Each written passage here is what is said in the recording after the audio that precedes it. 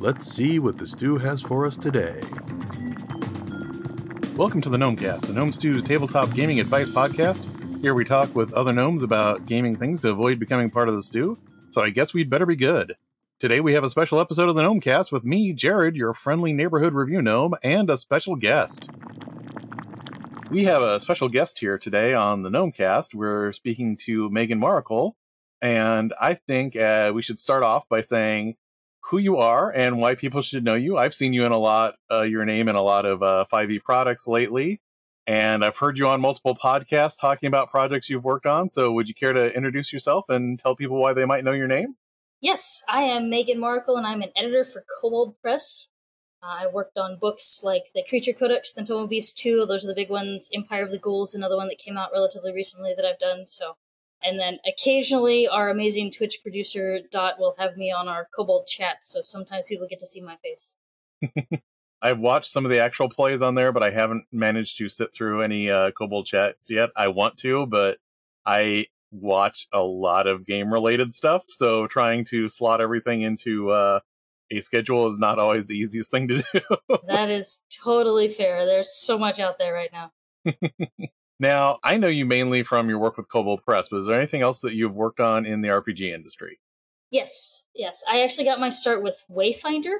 If you're not familiar with Wayfinder, it is a Pathfinder/Starfinder fanzine. I started with them in late 2016. I think it was their Numeria issue, which I think came out either late 2016, early 2017, something like that. And then I also created a monster for the third book of the Tyrant's Grasp adventure path for Paizo. I think that book was called Last Watch. I think that's what it was. I made a little dragon, and that was fun. I pitched it as dragon pigeons, and so they were like, sure, you can make dragon pigeons. And I was like, you guys are the best. So what was the very first project that you worked on for Kobold Press? You know, I'm glad that you asked me this ahead of time, because I had to actually look it up, because it's been a hot minute. So, it technically was two different projects. First off, they had just come off their Kickstarter of doing the Midgard World Book when I joined. Mm-hmm. So I wasn't involved in most of the Midgard World Book. I believe Michelle Carter was the primary editor on that. But they did have me come in initially to do some conversion work between the Pathfinder Appendix and the 5e Appendix. Mm-hmm. So I did both editing and conversion work for both of those. And then at the same time, I also did edit on a tiny little PDF, I think it's PDF only, of a book called Items Wondrous Strange, which later on evolved into what is now the Vault of Magic. I actually did give my players in my Margrave game a few things from that particular PDF, so... Nice. It's been a while. I don't know how good. Well, I do know how good they are because I had to pull some of them for Vault of Magic. So, but yes, that was a while ago. Yeah, I was gonna say. I think the first time I remember hearing you on anything, I think it was on Dragon Talk when you were talking about the Tome of Beasts. Creature Codex, I think. Oh, okay. Yes, I bet it was Creature. Yeah, because Wolfgang was on by himself for the Tome of Magic because that's where the joke about the Tome of Beast 2 Electric Boogaloo started. Yes, the Beastaloo one. Yeah, because they made that joke, and I was like, I am brand new to Kobold. I have no idea what that joke is, but hey, it's a great joke, and oh my god, I'm freaking out. I'm at Wizards HQ right now. Like, everyone was just so chill and welcoming, and I was just, like, freaking out the whole time. So that was an experience. I noticed, like, I have met Wolfgang a few times, and he seems very laid back every time I have met him because he's been like at a booth at like GaryCon or at GameholeCon, mm-hmm. And he just, the very first time I talked to him was at Gen Con in 2008, and that was early on, and I picked up my subscription copy of Kobold Quarterly directly from him at Gen Con that year. So heck yes, I had to read through all of those for Vault of Magic, so there were a lot. Kobold Press, Wolfgang, our Kobold in Chief, he is very chill, which is great because the rest of us kobolds are running around, and so he's like, chill. What's the Rus Fabra or whatever from that movie? I never can remember the line, but And I believe I met you at GameholeCon one time at the Kobold Press booth. Possibly. Yes. My very first Kobold con was Gamehole, yeah. It was me and Dan Dillon, and that was the same fall that, what was it, Dungeon of the Mad Mage came out. Mm-hmm. And that was the first time I had met Dan face-to-face. I'd talked to him online a lot, but I hadn't met him face-to-face before that. So that was kind of neat, too. Oh, yes. He's great. He was fun to work behind a booth with, too, because he has a lot of presence. Mm-hmm. Right? Like, there's some people that just have a presence. So he was a lot of fun. He was really good at talking to customers and everything. And I was sitting here like, I just edit things, but I will try and say hi to people. So it was a great experience. So beyond the 5e supplements that you put out, you also publish a line of Kobold guides. Would you care to discuss what comes out in that line of products? Sure. I don't have too much involvement with them, but the Kobold guides are freaking awesome. For those that are not familiar with them, they are little small softcover books that are system and setting agnostic, and they're filled with a bunch of essays. So by a bunch of different people in the industry. Usually, I know we've had some by Ed Greenwood. I know Wolfgang usually tosses one in. We just all kinds of different people that post different, or that not post, but they give us different essays and we put them together. And we have, there's one on game mastering that's got all kinds of articles that tell you how to handle when there's conflict, right? Or situations to how to handle something like romance, right? Like whether it's a PC on an NPC or two PCs, how do you handle that properly at the table? A bunch of little things that would come up at a table, how to handle them. Our world building guide and our plots and campaigns guide, we've actually had authors tell us that they use those. So it's not just for D&D type stuff. Then we have a combat, a magic, board game design, non-board game design book. And then our most recent one is the monster design one, which I actually have an article in, and that one's a lot of fun. I'm a little biased, though. Well, I have enjoyed all of them. I haven't actually read the game design ones, but all of the rest of them I've enjoyed a lot. The world building guide is one of my favorites of all of them that have come out. There's just a lot of really good stuff in that one. Yes, that's the one we usually get, when people come up to the booth and stuff. That's the one that they say usually helps them a lot. In that, like I said, it's system and setting agnostic, so it doesn't matter if you're writing for a novel or if you're writing for a Savage Worlds campaign or whatever you're doing. The world building one can definitely help you out. Mm-hmm. And to get prepared for this review, I reread your section of the Kobold Guide to Monsters. Oh yay! And just for fun, since this was the topic that this was on, why would you say it's important for players to get to know an important villain before they encounter them? I mean, if you want your whole podcast about this, I could do that. But the short answer is because no one cares about a villain they don't know. Mm-hmm. Right? You got to think about all the villains that you're super excited when they get their comeuppance, right? But then there's the other villains where you're like, oh, right, that was a villain in this thing? And I found 3 really good examples for it. Just the first 3 off the top of my head were in Harry Potter, Umbridge and Voldemort. Mm-hmm. Right? Voldemort's supposed to be the big bad, but Umbridge was the one that, everybody, whether you read the books or saw the movie, you just hated Umbridge. Yeah. Right? She's the one that has more of that kind of loathing from the audience. And then in Guardians of the Galaxy, there's that Ronan guy, right? Yeah. Does anybody actually remember Ronan? No offense to the actor and everything, but, that was when they first kind of halfway hinted at Thanos. Yeah. And the audience knew that Thanos was going to be a bigger deal. Mm-hmm. So everyone is we want Thanos. We don't care about this Ronan guy, whatever, right? And then another situation is Star Wars Phantom Menace, mm-hmm. right? I love it when I Googled this one, right? Or when I searched on Google, because when you look up villains in Phantom Menace, you say Phantom Menace villain. It shows 3 different things, right? Because even Google doesn't know who the villain is for Phantom Menace.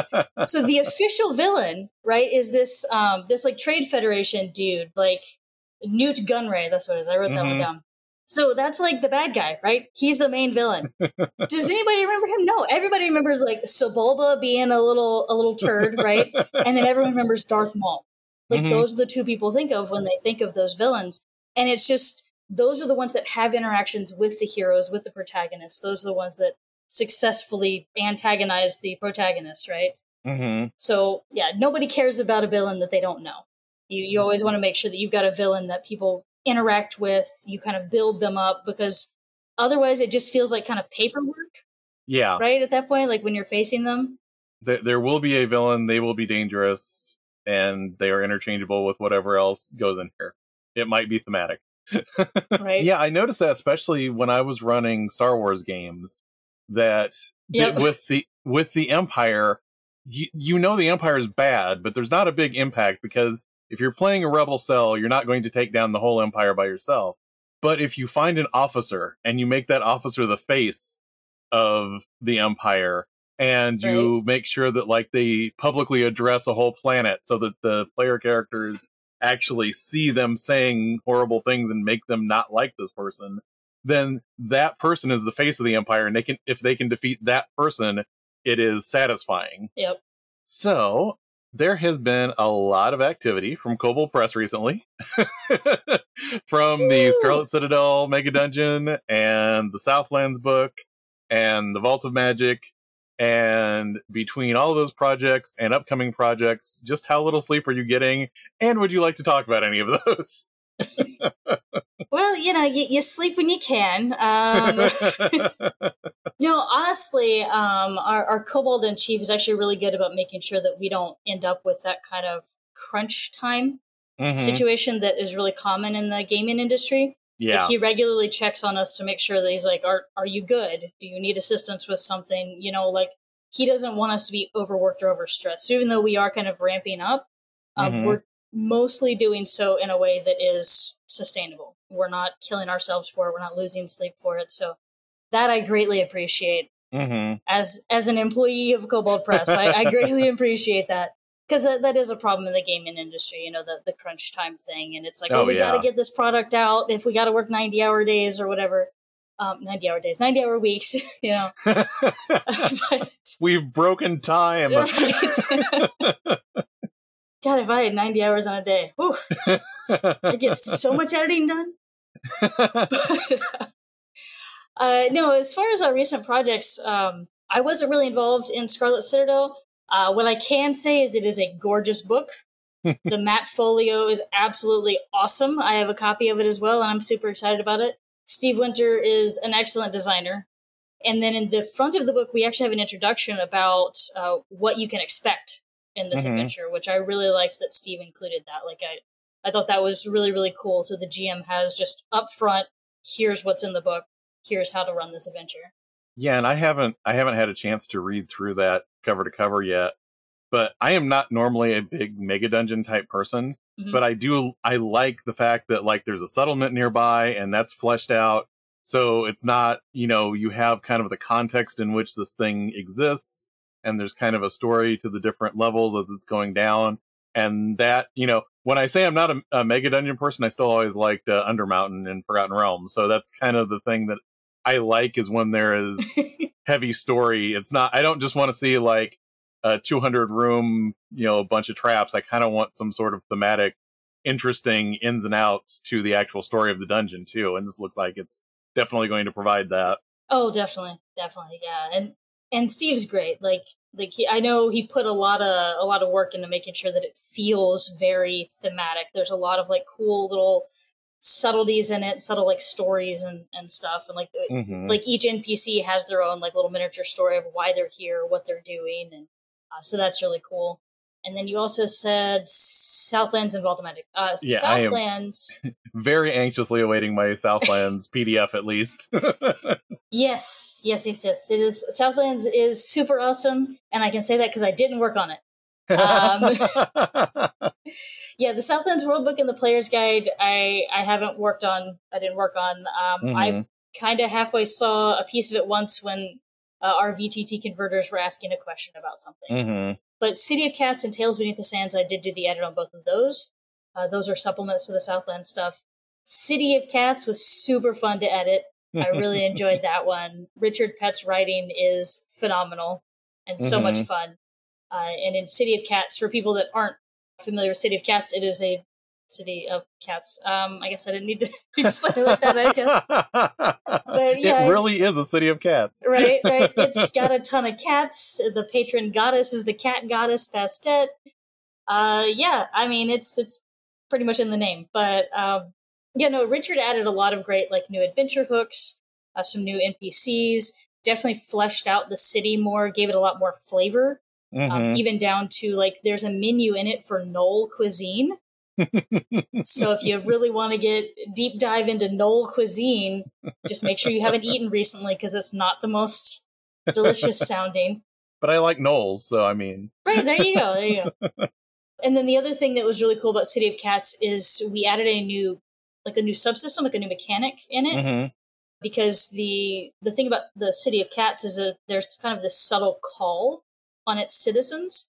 And it's this thing that no matter, even if you don't like your neighbor, you're all like, you know what, we're neighbors. So when people are coming in, F those people out there because we're neighbors. I don't like my neighbor, but we're still neighbors. So there's this kind of like subtle patriotism in the city. And we actually codified that in a subsystem that you can use. So if your players are inhabitants of the City of Cats, or they live in the City of Cats for an extended period of time, like a couple of months, then there's these extra effects that can happen that are kind of like, almost like inspiration, but also kind of like layer actions kind of things, like these little things that they can take. They can kind of call on the city to aid them, but it's like super subtle ways. But I'm really excited to see like what people do with that little mechanic. See, I was already excited for this. Now I'm more excited for this. I remember, actually, there is a mechanic, and I was just talking about this the other day on Twitter, telling people how cool this was. There is a mechanic in the Empire of the Ghouls where you have NPCs that you recruit, and instead of keeping track of them stat-wise, it's essentially like a layer action that triggers on a certain initiative count. Depending on how many you have recruited, you can spend a certain amount of points for them to do certain things. And I love that for keeping track of NPCs. I was so excited about that one. Yes, the Grace Point system, that had a lot of positive feedback in playtest. I worked with Jeff Lee to kind of like hone that down to get it exactly where it needed to be. And I'm really happy with what turned out, especially after some additional playtest feedback. And yeah, the Grace Point mechanic is really, really neat. I would love to see us like use that more. Yeah, that's what I was going to say. But for now, it's just in Ghouls. I would definitely like to see that, especially anytime you can recruit NPCs, because I like that they have an impact, but they don't have the same mechanical depth that the PCs have. They're there and they are doing a thing, so it's good that they're there, but they're not doing the exact same thing the exact same way a player character would. Right, and it takes away that headache of now you have 20 NPCs to work with, in addition to all of the monsters that you have to take care of as the GM, Oh yeah, definitely. Yeah, I loved that mechanic. And then we have the Vault of Magic coming up, which is exciting. Yes. That one I know a lot about because I'm the lead editor and developer on that one. So exciting. Yeah, that one was a lot of fun because for that, I got to dive into a lot of the old Kobold stuff. So some of the earliest Kobold quarterlies, some of our 3rd edition, 4th edition stuff, and kind of like reimagine those in 5e. Like how would they look? What would they do? So that was a lot of fun, kind of like bringing those, forward in time, I guess. And then the other thing is it was super cool. It was a delight and an honor to work with all of our guest designers that we have on it. Super exciting. You definitely had some interesting names popping up in that Kickstarter, I remember. Oh, yes. It was so cool to be able to work with so many different, because, we never know who's going to say yes, right, when we ask. And we weren't even sure if we could. We're like, oh, we're Kobold Press. We're tiny. We're little kobolds. Nobody knows us. No one's going to say yes. And then they did. And we were like, yay. Oh, crap. What now? So yeah, that was really, really cool that all the guest designers were so wonderful to work with.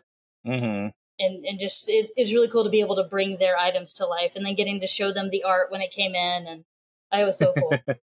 What was interesting, you were just talking about, being tiny kobolds.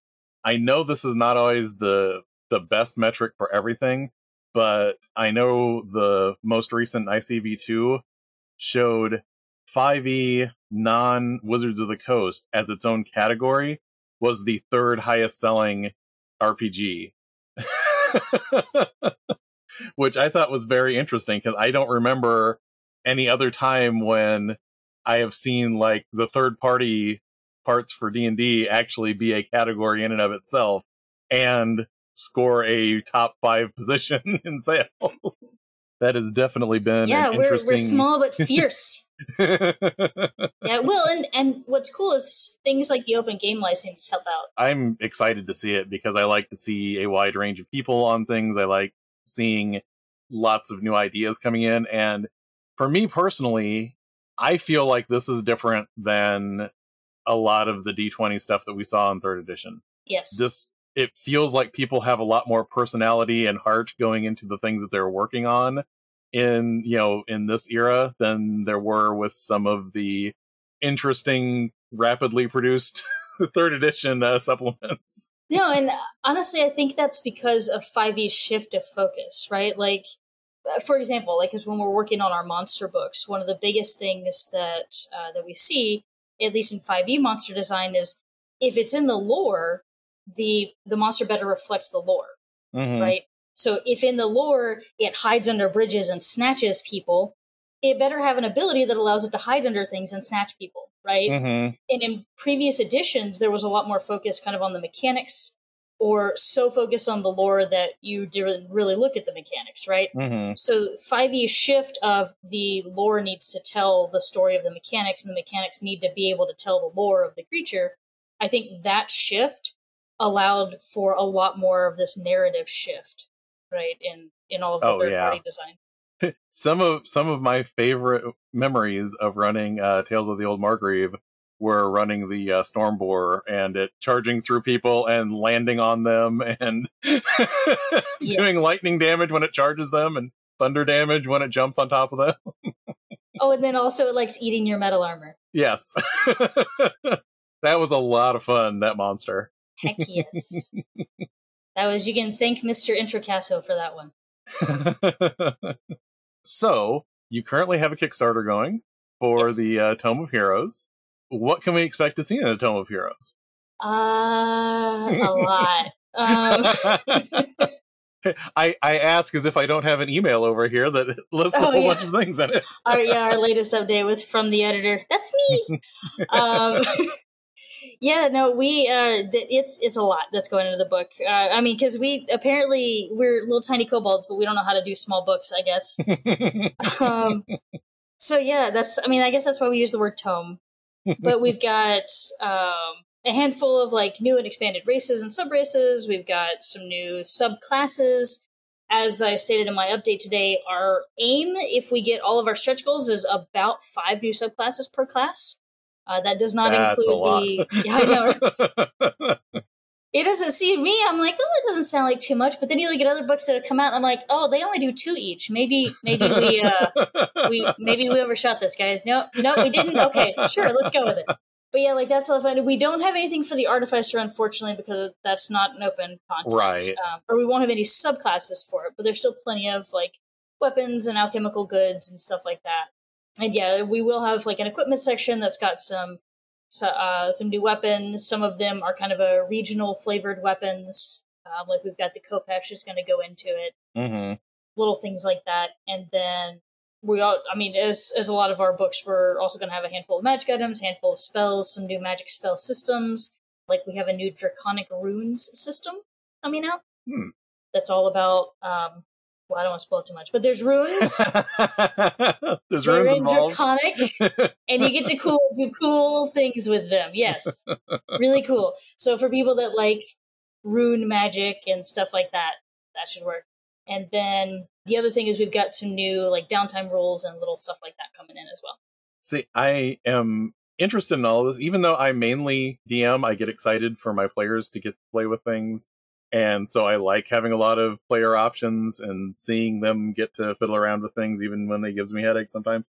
But things like the downtime options, that's actually where I'm very interested to see where things are going, because my brain loves to tinker in the spaces of 5e that doesn't get quite as much attention in, like I know Xanathar has introduced a lot more to downtime, but for me at least, there's always room to add more downtime material. Oh yeah, for sure. And one of our backgrounds that we're putting in the book is Innkeeper. So, and then one of the stretch goals that's coming up, I think it's revealed right now. One of the possible stretch goals is downtime rules for like a manor or a trading company. Like, how do you manage having that kind of business and employees kind of thing, right? Because if you did want to be an innkeeper and you're like, all right, I'm going to go adventure for a bit, well, what happens to your inn while you're not there, right? Or when you're between adventures, what can you do in your inn? Yeah. So yeah, there's a lot of cool downtime stuff that I'm really excited about. Yeah, I'm looking forward to seeing that. What was interesting is I did run Tales of the Old Margrave as a campaign, and a lot of the details of the setting came from what my players chose to do with their downtime. Because I was expecting them to travel all over the Margrave and come up with reasons for them to stay at this coaching inn or to go to this place. And they went to Lavoca and they adopted it. And they would find misfits from all over and they would bring them back to Lavoca. And they just built this tiny little, village on the edge of the Margrave into a bigger town. And they just kept bringing more people back with them. And wow. They opened up a carpentry shop and brewery, and most of them were bear folk. So they expanded all the time. That's cool. You bring in some commerce in. That's really neat. Yeah, players are always surprised. You never know what players are going to do. So. Oh yeah. I mean, especially if they have a book full of options like this. Like, goodness, what are we thinking? And speaking of previous options, I know my barbarian in the game picked the Shadow Chewer subclass for the barbarian. Yes, that is a fun one. I like that one a lot. Also made it hard to have peaceful interactions with any of the Shadow Fae that showed up. Yeah, well, I mean, you can't always have the paladin be the stick in the mud, right? Like, you gotta share that. Otherwise, paladins get a bad rap, right? And the other thing that you were saying, I am constantly warring with myself over, I don't want combat to be as granular as it was in 3.5, but I also like more weapons than baseline D&D has right now, because I do like weird little, things to show your personality by having something that's just a little bit different than a longsword or a greatsword or something like that. Oh, yeah, totally. And so in our Midgard Heroes Handbook, and in our, I guess it also appears in our Beyond Damage Dice PDF, but we introduced something called weapon options, and it allows you to do something with the weapon other than deal damage with it, right? So, like, you can shoot an arrow and you can pin somebody to the tree behind them. All the cool stuff you see in movies, but you don't get to do that in D&D. Well, now you can. And in Tome of Heroes, we're adding new weapon options for the new weapons that are in that book. So it's going to be stuff specific to those weapons. So not only do you have a cool Khopesh, but then also here's the cool, like, tripping or whatever weapon option you can do with the Khopesh, right? Yeah, I really enjoy having that expanded range a little bit. I did have a halfling in one campaign who was using some of the archery options from Beyond Damage Dice, and little murder halfling was a little scary. Yeah. I will say, and I apologize for half of this being, what does Jared like in his game? But good. I saw, I forget what it was called. It was a variation of Snow Elves, and I saw... Oh, the Frostfell? Yes. I'm here for that, because ever since I read this One Dragon magazine article, like in the second edition days, and it was like an article on Snow Elves, and it was like, for some reason, that's just one of those things that is stuck in my mind, that I wish more settings had specifically dedicated Snow Elves. Yeah, well, and elves are very tied to nature, so it would make sense that you'd have elves in every biome, right? Like, where are the rainforest elves, or where are the desert elves? Well, now we have, well, hopefully, they're a stretch goal, but like we have the frost and desert elves, so we've got the northern Frostfell and then the Dunewalker or the desert elves. So that's really exciting, because it brings new flavor while still having a race that people are more familiar with. Yeah, I'm definitely excited for those. So here's the tricky one. Of all the content that you have revealed so far, what is your favorite part of the Tome of Heroes? And I guess you don't like the answer of all of it, right? Right, I can't. People ask me that, and as the editor, I'm like, I can't say that. If I pick a favorite and one of our designers is listening, then they're going to be like, why didn't you pick mine, Megan? It's like, oh my God. Honestly, so I guess my two favorite things about Tome of Heroes so far is the limited edition cover is freaking awesome. Like, I didn't design it, so I can say that, right? Like, it is a really, really cool looking cover with like the green and the silver, and you get the little griffin and the sword. Mm-hmm. I am just like super geeking out about it. I'm very excited about the cover. But honestly, the Dragon Rune system, like that little subsystem, I think is going to be a lot of fun.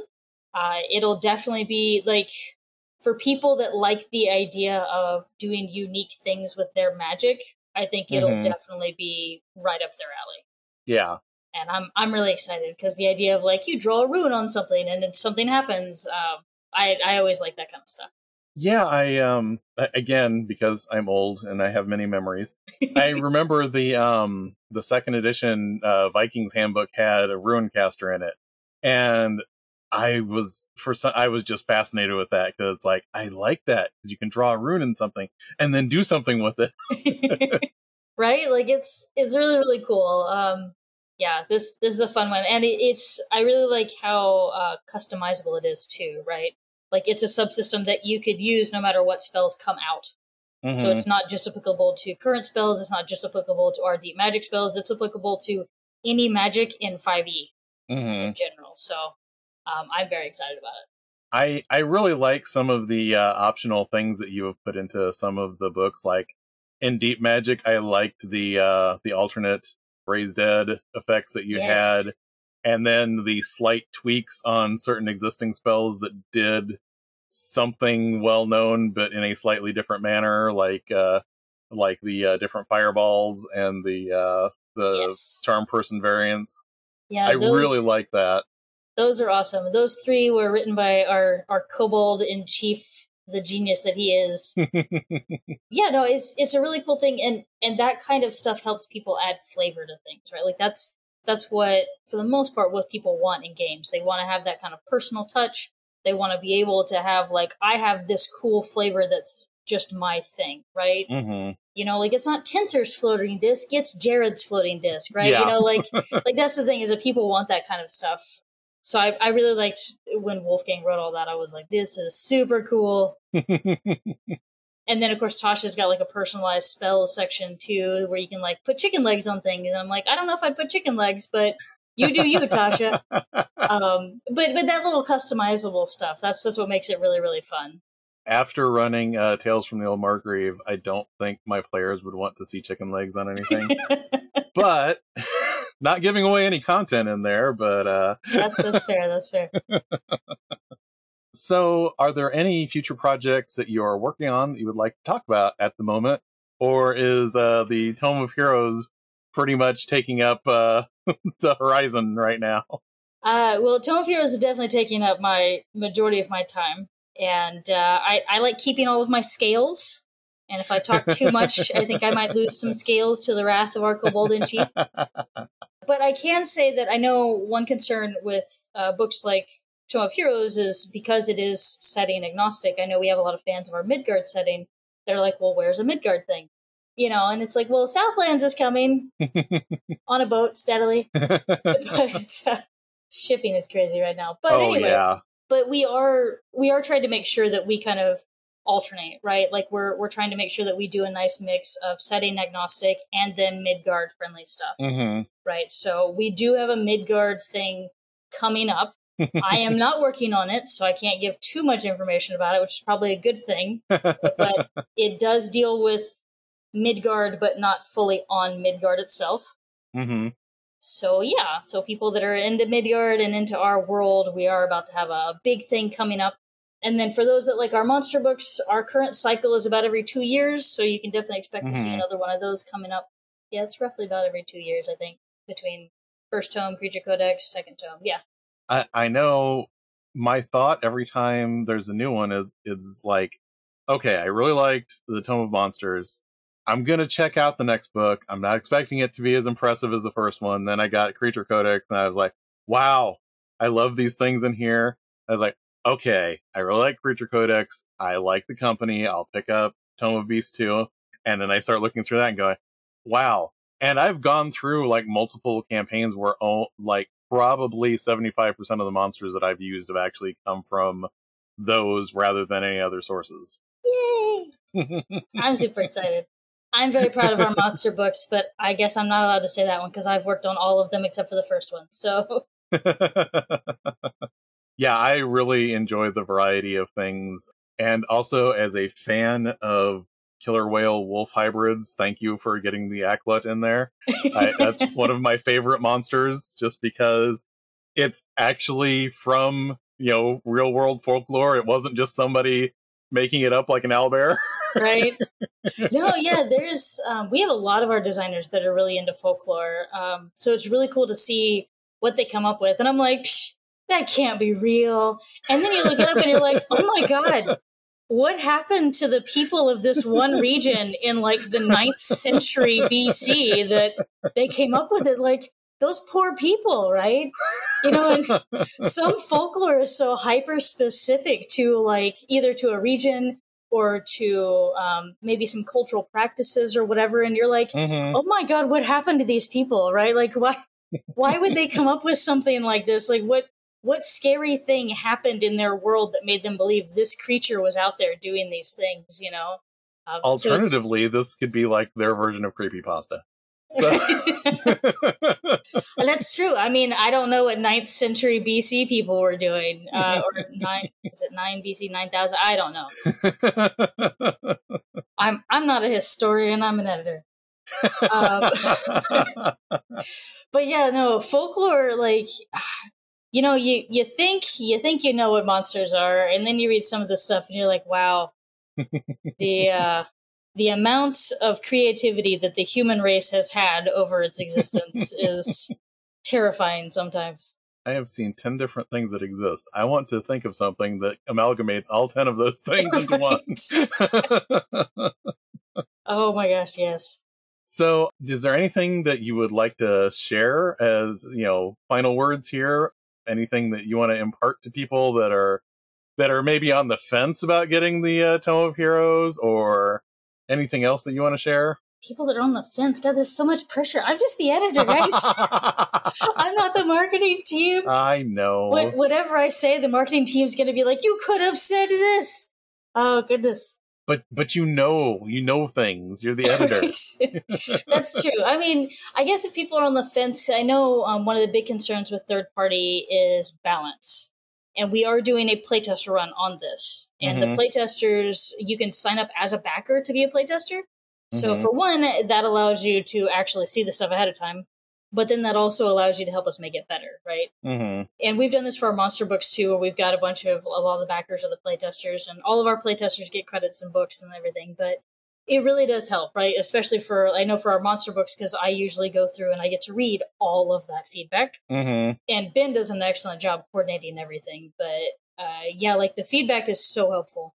Like there have been several times just me personally knowing that playtest feedback has affected how we balance some encounters in Empire of the Ghouls, right? How we've balanced some creatures. Some playtest feedbacks even had us like almost rework a creature completely, right? So, and we're doing the same thing. We're playtesting all of this stuff as well. So for people that are concerned about balance, I don't know if that's what every listener is on the fence about. But I do know that we're making sure to do our due diligence with it so that these are as solid as they can be. I know. I noticed when the Kickstarter launched, I saw that you have Brandis Stoddard on there, and he's a friend of mine. And one of my first things was, Brandis, you're working on this? We have talked quite a bit about, 5th edition trends and how things should be structured. And we go back and forth analyzing, Unearthed Arcana articles that come out. So at least I personally was excited to see him on this project. Yep. He did all the development and editing on our Southlands Player's Guide as well. So that one's coming out soon, so you get to see more of his stuff there. So tons of fun. All right. Thank you so much for coming on the Gnomecast. We really appreciate you being on here. I hope at some point in the future we might, rope you back in when you have other Midgard things you can reveal. Yay! And thank you again. I mean, you've been a lot of fun to talk to. Oh, thank you. So have you. I don't do these often or ever, really, because I'm in the editor. I sit in the background and make words sound good. So, but every good project needs a good editor. I suppose that's true. Well, on that note, we're going to say goodbye for this Gnomecast. Thank you again for being on here, Megan. Heck yeah, thank you for having me. This show is funded by the Gnome Stew Patreon. You too can become a Patreon backer by following the Patreon link on the Gnome Stew website to the Gnome Stew Patreon. This ad brought to you by Kobold Local Labor Union Number 7. Tired of working day shift in wide open spaces without the comforting close confines of smooth tunneled walls? Tired of explaining elaborate home safety mechanisms to unscaly tall folk that have no patience for the fine gear work involved?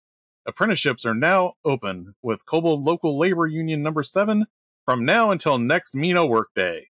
If you're enjoying the Gnomecast, you'll probably like many of the other Misdirected Mark shows. Here's one to check out. Bone, Stone, and Obsidian, Wayne and Robert take a deep dive into the Dark Sun setting and discuss it across all editions of D&D. You can find us all at gnomestew.com, at gnomestew on Twitter, and gnomestew on Facebook. You can find me at whatdoiknowjr.com and at whatdoiknowjr on Twitter.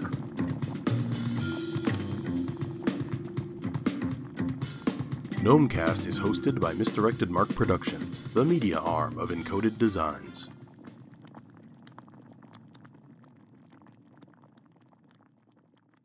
Every good project needs a good editor.